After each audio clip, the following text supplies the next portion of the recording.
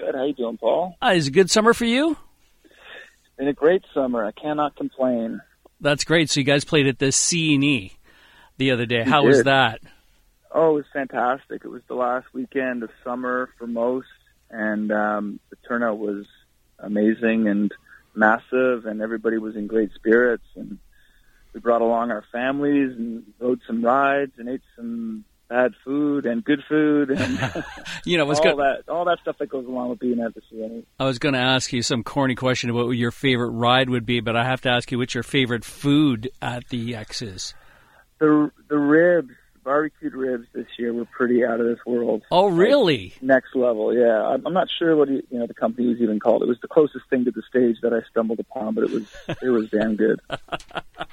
I personally have a thing for the ice cream sandwiches with the hot waffles. That's my fave when I'm there. Oh, I never found that. Oh, they're pretty decent. I'm kind of glad I didn't. My old man used to take me there. They were just like, I looked so forward to it, Well, if you're only going to do it, every so often, I'm sure it's a great treat.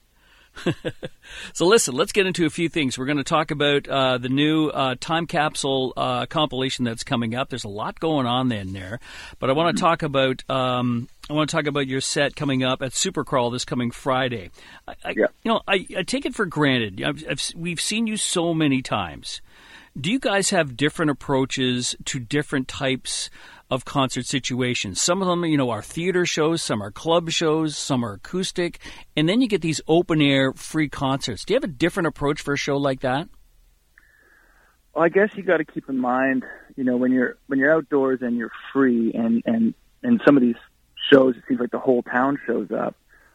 You got to kind of keep in mind that not everybody is a super fan. Not everybody's seen you 100 times. So you kind of keep that kind of stuff in mind when you're writing the set list, to keep it, especially off the top, to keep it fairly familiar and just sort of like introduce yourself to those who might not know what you're all about, because even though we've been around for, nearly 15 years, there's still people that are discovering our music, so you got to keep that in mind when you're putting your set list together. But you also got to remember the people that are seeing you for the 200th time, and you don't want to give them the same show. So it's kind of a fine line, and me being the set list writer of the group, I try to keep it always in mind. Like, we're always trying to reach back into the catalog and surprise the diehard fans while keeping it familiar for those who, just sort of have a passing knowledge of what we're about. Well, so you're the one who puts the set list together. It's good to know that. Wow. No. Yeah, it's my job. It's a thankless job. I've talked to other bands who are the set list, the other dudes that are the set list writers in other bands. And it's one of those things where, like, you're the first guy that the whole band points the finger at if they didn't feel the show went too well. It's like, oh, I didn't like the set list tonight. It didn't have a good flow to it. So, and then when the show goes great, nobody pats you on the back. They just say, oh, it was a great show. So, it's a bit of a thankless job, but I don't mind doing it. One day I'm going to put in a request. All right. Okay, cool. You're so sober. Okay. Well, we'll see what we can do. I tried to put that in. We played the amphitheater at Jackson Triggs last weekend. Yeah. Acoustic, and I tried to slide that one in, but another old rarity took its place. Oh, that's okay. Well, speaking about old a little bit, you got a new compilation coming up, Time Capsule, and like the name suggests, it's a best of compilation with 4 brand new tracks. Let's talk about first how you came up with the list and what kind of goes through your mind in terms of what stays and what goes. That must have been a bit of a challenge.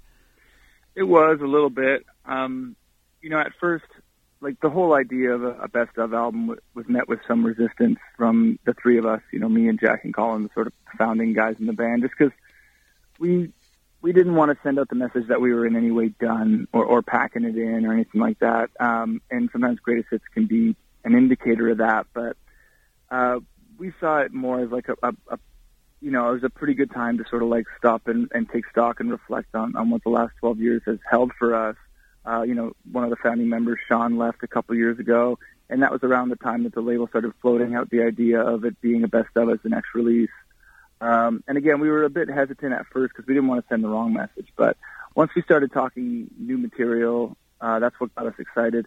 And then we started talking about putting the track list together, and the label just said, let's just put out all the singles. And to us, it was like, no, there's songs that are super important to people that weren't necessarily singles. Like Ishmael and Maggie was never released as a single, but hardly a Trews show goes by without us playing it. Yeah. Highway of Heroes was, wasn't a huge chart-topping hit, but it's one of our most impactful songs, as far as the reach that it's had. So we sort of put the list together based on the songs that have resonated the most live since we started playing, and then the list came together pretty quick after we decided to do it that way.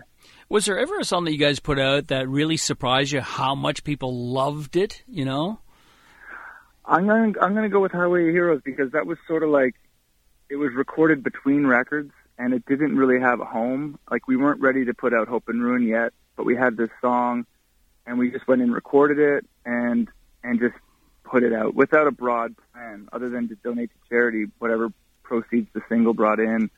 And then the song it took off like a rocket, It was one of those things where in the age of YouTube, you could click on every day and see like hundreds of thousands of people were listening to it, kind of every day. So it was one of those nice surprises that come along every now and again. So there are a bunch of new songs in this time capsule to go along with all the songs that we know and love you the best for. Lot of work, Little Love, the new single, Beautiful and Tragic, Chinese Kites, and the studio version of Sing Your Heart Out. Are these new songs, or are these leftovers, or tell me the story behind some of these really quickly. Sing Your Heart Out, actually, Paul, I got to credit you because when you were visiting us during the making of the last record, you asked me if we'd ever done a studio version of Sing Your Heart Out. Yeah.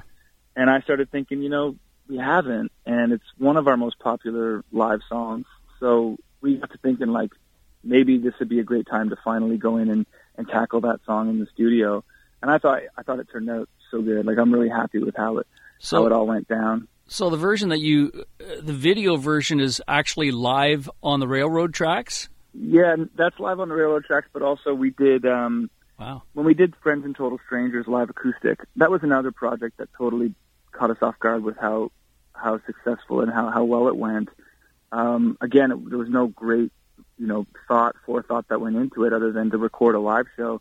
And I said to Colin, hey, man, do you have any songs kicking around? Because I think it'd be good if we put a brand new song on this thing, just for the heck of it. And he came with Sing Your Heart Out, pretty much fully formed. It didn't need much work at all. And it's a pretty simple, straightforward love song. And we don't have too many really simple, straightforward love songs. And so it was something a bit different for us. And the song became incredibly popular, but then we were just on to new things. We were on to like Highway of Heroes, then we were on to Hope and Ruin, then we just, never looking back. And once you had put the question to us, I got to thinking that it might not be a bad thing to include on Time Capsule to have this very popular song finally brought to full form in the studio. Yeah. Okay. So that's the story of that one. And then A Lot of Work, Little Love was one of the songs written for the last record that it didn't find a home. Like, the riff was around, but we didn't have a sort of song to go with it yet. We hadn't finished the lyrics, and so it was held off the record until we were able to finish it, which we did, sometime around last summer. And Beautiful and Tragic was brand new at the time of recording. Colin and his then new girlfriend, now fiance, Serena Ryder, had just started hanging out and were like on fire creatively. They were just coming up with songs every day and really inspiring one another. And that was a song he brought to us. And it has like a bit of a glammy, poppy element, a different flavor for us, but I thought the energy was really great. So that one went on there. And then Chinese Kites was a brand new song at the time of recording, which was around last Christmas. Just something that me and Jack and Colin had come up with in my basement out in the Hammer. And that's it. There we go. That's it. Those are the songs. Sorry for the long-winded reply. But. No, that's exactly what I was looking for. I mean, that's as deep as we need to go into it. I mean, I think when fans get a chance to check these songs out, it's going to be great. Now, it's coming out on September the 9th. However, there's another Pledge Music campaign underway. And you're offering fans all kinds of goodies. Again, chances to buy different types of Trews product, house parties and stuff like that. That's got to be pretty exciting. But also, as a music fan and all the rest, there's a bonus disc that you're including here. Now, tell us what's in this, because I'm really interested. Yeah. Well, we partnered up with Pledge for the pre-sale element of the campaign. So we had such an interesting experience the last time. It was so cool to bring the fans along and bring them into the sort of process that we decided we'd try it again, and fans were clamoring for more. They loved the access and the kind of things you can offer to people through something like Pledge is not something you can normally do. So we decided to partner up again, and we wanted to give anybody who pledged early, like ahead of release date, to buy the record. We wanted to give them something really awesome, special, and unique. And in combing over all the old hard drives and tapes and sessions from the last, 12, 15 years, I came across so many unreleased goodies, from every record, like songs that were, in various states of completion, sometimes fully done and fully mixed, but just held off the record for one reason or another. This list got really long. Like, it was, by the end of it, it was 20 songs long. Wow. And I went in the studio and finished anything that had to be finished and remixed a lot of stuff.